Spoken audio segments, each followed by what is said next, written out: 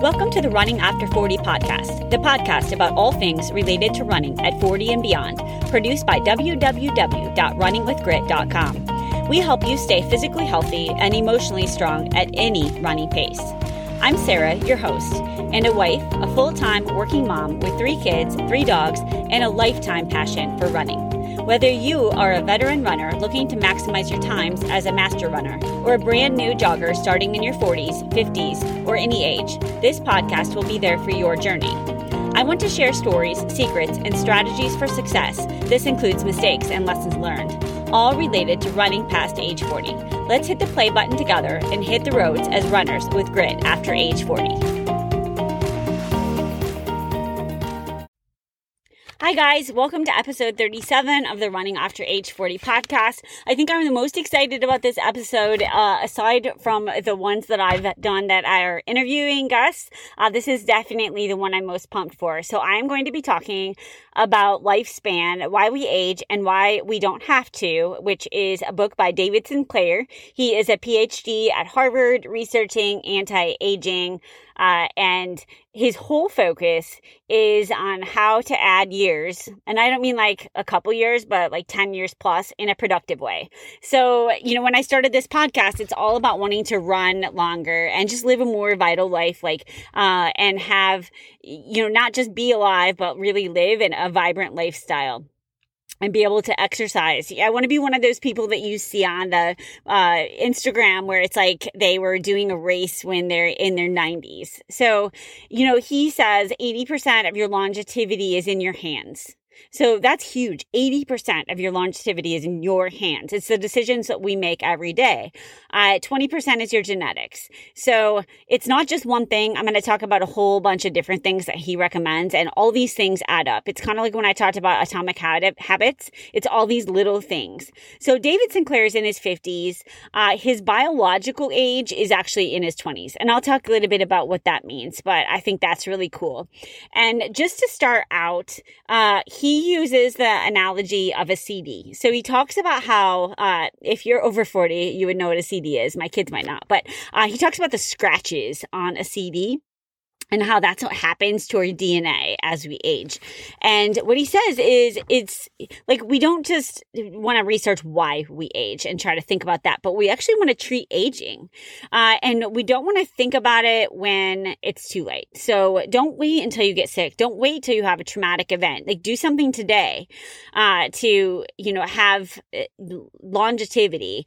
And one of his quotes is that aging is a disease. It's not something inevitable. And that's a totally different way of thinking.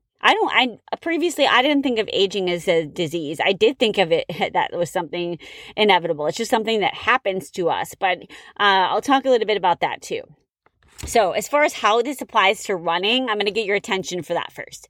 So one of the experiments he talks about was that he fed these rats and mice a molecule intended to boost levels of NAD. And what that does is it increases activity of these sirtuins. And I'm going to talk about those a lot today. But the bottom line is he gave the mice these things, and they, at 20 months old, which is like a human at 65, they literally broke the treadmill in the research study. That's how much more energy they had.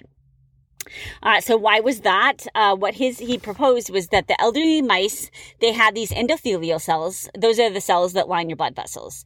They were pushing their way into areas of muscle that were not getting much blood flow. So these new tiny blood vessels, capillaries, were formed, and those were supplying all this badly needed oxygen. It was removing lactic acid, removing toxic metabolites from muscles. And this is how these mice were becoming mighty marathoners. So I thought that was fascinating. And I wanted to start out with that story. It's not a story really, I guess. It's an actual experiment. But to, make all this relevant to the Running After 40 audience. Okay. So back to aging being a disease. Dr. Sinclair reminds us all that in the early 1900s, over half the deaths in the United States were from pneumonia, TB, flu, and gastrointestinal conditions. So again, half of the deaths were from basically infectious diseases. All those things are pretty much now preventable. So he asks what I think is a super intriguing question. You probably do too. Why can't aging be preventable? So let's start by backing up. And he talks about in the mid-2000s, I guess that's 20 years ago now, we were trying to figure out what residents in Japan, Costa Rica, places where people live longer ate. And it's no surprise, the results were more veggies, legumes, less meat, less dairy, less sugar. So this is a great place to start. Okay, we're going to start with nutrition, then I'll move on to exercise and just talk about some of the other things that he does to kind of stress the body in a good way. But nutrition's the first one. I already did a podcast talking a lot about nutrition, so I'm not going to belabor the actual foods. But this time, he doesn't just talk about the foods, but he talks about the frequency of eating. And there's a lot of controversy about this topic. So when I talk about this, I'm going to talk about what was in the book. Not my personal opinion, not anything medical opinion, but just what Dr. Sinclair is advocating. So what he recommends is taking a step further from just the diet and really looking at when and how frequently you eat. And his recommendation is to eat less often to maximize lifespan. Now, this does not mean malnutrition. It does not mean starving. It means fasting or allowing yourself to exist in a state of want. So again, it's not just what you eat, but when and the way that you eat it. He talks about some of the longevity spots being in Greece where they fast due to religion. And what he thinks is, based on his research, he not just thinks, but what his data shows is that skipping breakfast and having a late lunch is a good idea. I actually listened to an additional interview with him. I haven't listened to all of his podcasts, but I finished the book and then just listened to a couple interviews. And he says that he thinks that whole thing where it's breakfast is the most important meal of the day. He adamantly disagrees with that. He thinks that our food system has kind of built that up, that we need to eat that 3 meals a day. And then it got worse with that, we should be eating really regularly and keeping our blood sugar up. He really disagrees with that. He says, again, skipping breakfast, having a late lunch, or he said at least 2 days a week, eating less, maybe fasting 1 day. He definitely says, don't just, this is not something you want to do, go cold turkey on. So he recommends easing into it over a 3-week period and drinking a lot of water, drinking a lot of hot tea in the morning, versus food. Just water is one of his recommendations. Okay. I'm going to flip back a little bit to what we eat. And one of the comments that he makes is that meat is murder on our body. And I don't think that's a surprise. I do eat meat, but he proclaims that study after study has shown that high animal diets are associated with cardiac mortality and cancer, especially red meats, hot dogs, sausage, ham, bacon. So again, red meats. He says, have your diet look like a rabbit's lunch and not a lion's dinner. One of the things I learned is that he says amino acids are not all created equal. So he advocates a lower protein, high veggie diet. He says that plants have less amino acids, so the body has to work harder to use them. So I thought that is interesting. I'll repeat that plant protein, the plants have less amino acids, so the body has to work harder. Right now, a lot of times we're never in a state of want. And he says that when that happens, you might feel good short term, but it's not good for longevity. A couple other really tangible recommendations. He says if you're going to eat carbs, eat them after protein. And then this was one of my superfoods, but he talks about green tea. And why he says that it's so good, one of the reasons is it has this ECGC. And that is because the best forms of green tea are the kind that the leaves are grown in shade. So the plants actually are kind of grown under stress. And I'll talk about what it means to be under good stress in a little bit. But that ECGC turns on the enzymes that you want for longevity. As far as like in season versus out of season fruits and vegetables, he notes that the fruits and vegetables that are in season that are grown organically are definitely best. This is kind of like seems counterintuitive, but he says you actually want to have the fruits and vegetables that were grown under like stressful situations. So the organic ones that don't have all the pesticides and the perfect soil, those are the ones you want. And he says that if you're looking in the supermarket, choose the fruits and vegetables that have the brightest colors, and that's an indicator that they were born and they're grown, not born, in a stressful situation. So the reason I talk about the stress is this is good stress, right? So we want to trick our body. What's happened is as we've evolved over time, our bodies are like, we're not putting ourselves under stress anymore, like the good kinds of stress. So we want to trick our body and put the kind of foods in it that are, like really have been under stress and can turn on those sirtuins that we want. And those are good for our defenses. All right, I'm going to talk about what he says about exercise. And if you don't remember anything else, remember that he says do it. Swear by it. But he says it's not for the reasons we thought. So he said exercise does do all the things that a lot of the science says. It improves blood flow, it improves lung and heart health. But the biggest thing is this: what happens on a small scale, the cellular scale. So those who exercise have longer telomeres. And this is really important. If you exercise at least 30 minutes jogging 5 days per week, so again, 30 minutes, a half hour, 5 days a week, those people have telomeres that are a decade longer than the sedentary. That's so cool. So, I mean, literally half hour running 5 days a week, you have telomeres that are a decade longer than the sedentary. This is wonderful. Exercise is stressing the body, and it raises this NAD levels, and the longevity regulators are all modulated in the right direction. So it's adversity in a positive way. So what's the action item here? It's to push ourselves. Only 10% of people over age 65 do. This is another startling statistic that you're going to want to make note of, and it's going to motivate you to run tomorrow. Those people that ran 4 to 5 miles per week had a reduction in a heart attack by 45% and in all-cause mortality by 30%. That's massive. Again, it's 4 to 5 miles per week. That's 4 to 5 miles in a week. That's not a day. That's not even running a mile a day. And a reduction in heart attack by 45%, all-cause mortality by 30%. And that was even when it's adjusted for smoking and obesity. Dr. Sinclair does note that there's a big difference between a leisurely walk and a brisk run. So he says high-intensity interval training engages the greatest number of health-promoting genes.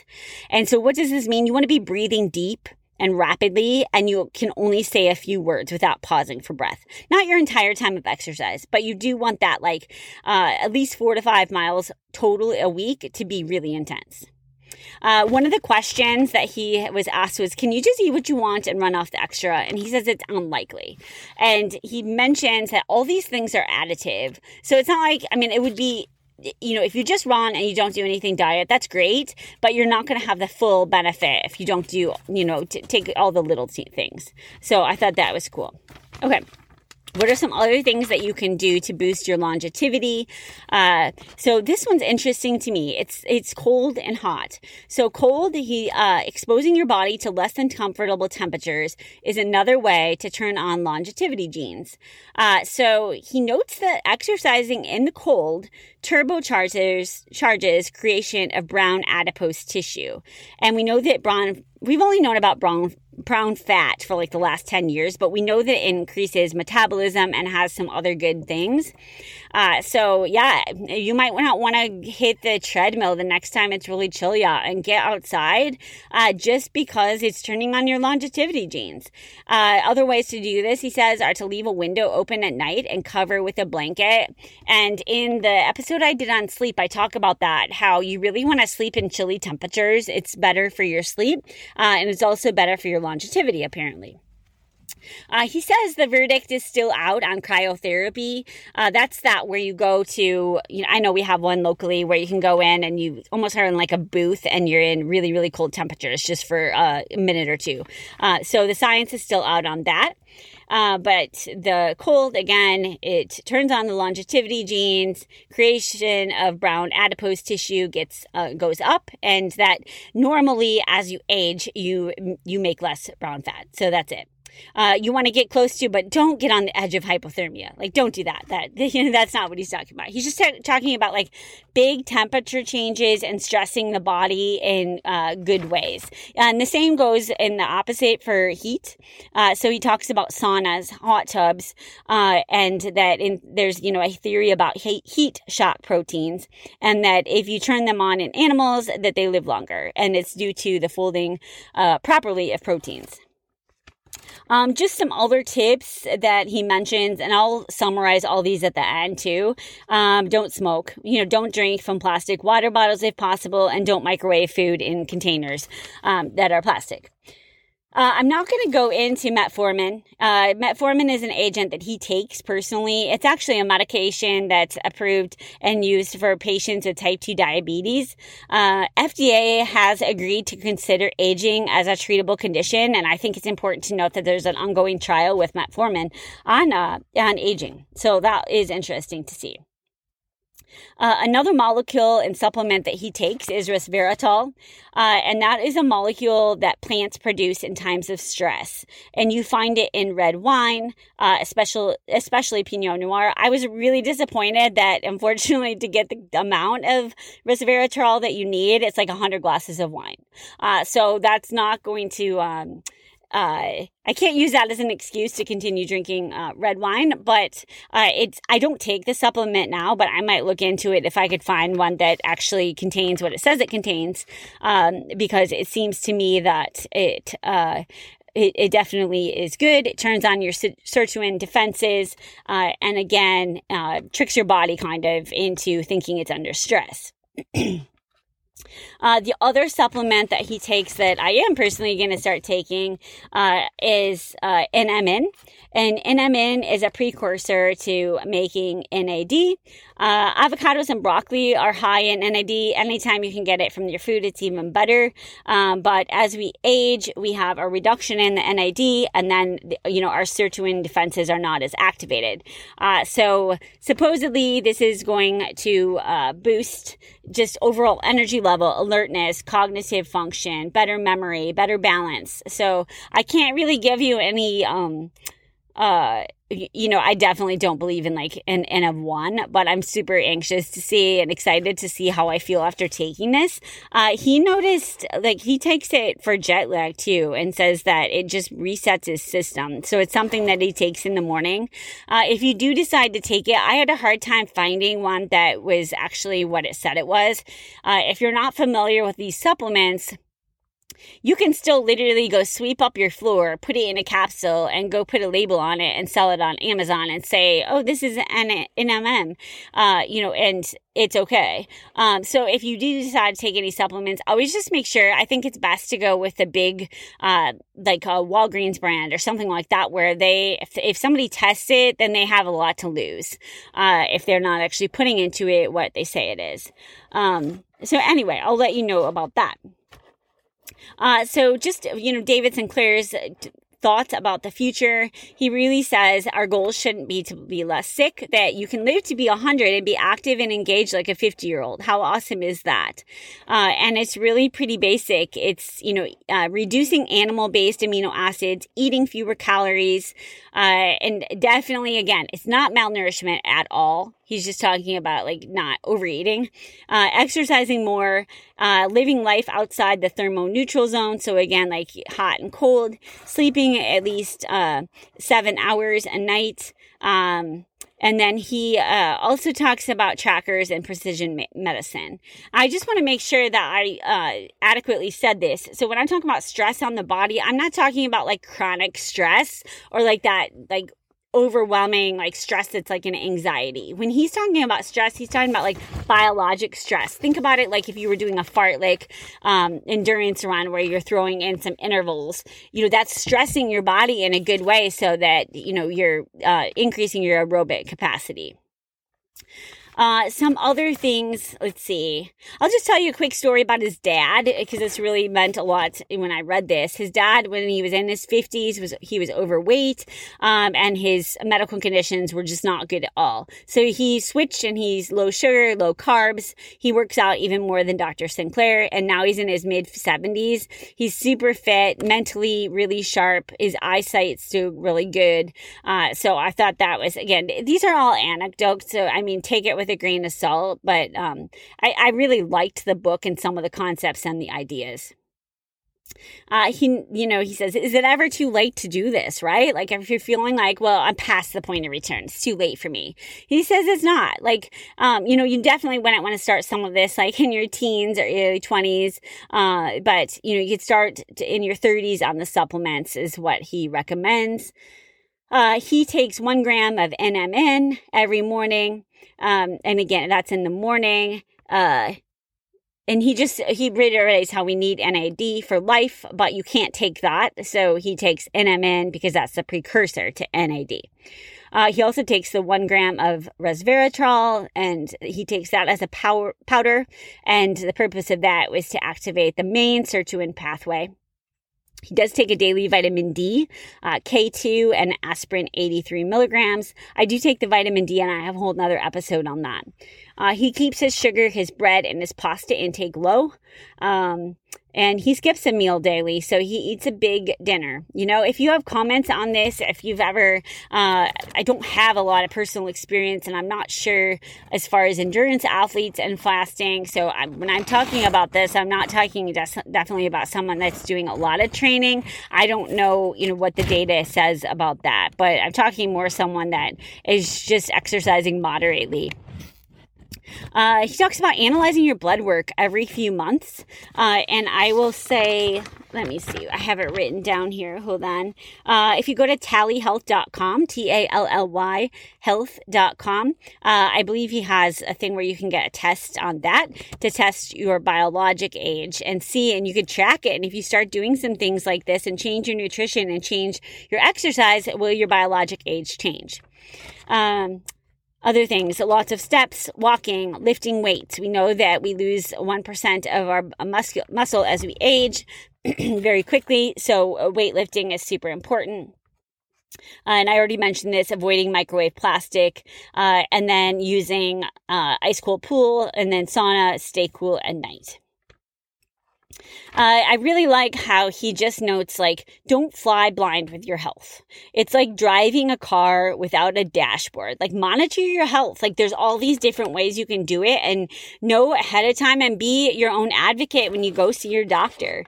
It might seem expensive to do some of these tests or eat the right foods, but in the long term, medical care is very expensive. Chronic disease are super expensive, so it's going to save you in the long term.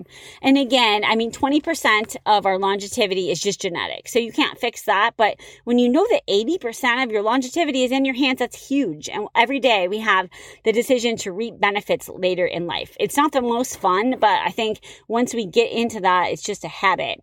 And, you're going to just feel better long term. Think about how awesome it would be to be able to be running in your 60s and 70s and know that you feel better. You don't feel like a 70-year-old. That's my goal anyway. So that's why I read this book. I hope some of this resonated with you. I'd love to hear if anybody already does these things, and if so, like, hop on the show, I'll interview you. Or if you're interested in switching into some of these things, again, the title of the book is called Lifespan, The Way We Age and Why We Don't Have to. And that's something I do recommend because I just found it super interesting. Thanks for listening, and I'll see you next time. Thanks for listening to the Running After Age 40 podcast. If you like the show, please be sure to rate and give us a like in iTunes. Also, check out our website, www.runningwithgrit.com, for all things related to running over the age of 40. We have a special gift guide up for the holidays on the site. designed to share stocking stuffer ideas and gifts for runners at pretty much every price. Thanks for listening.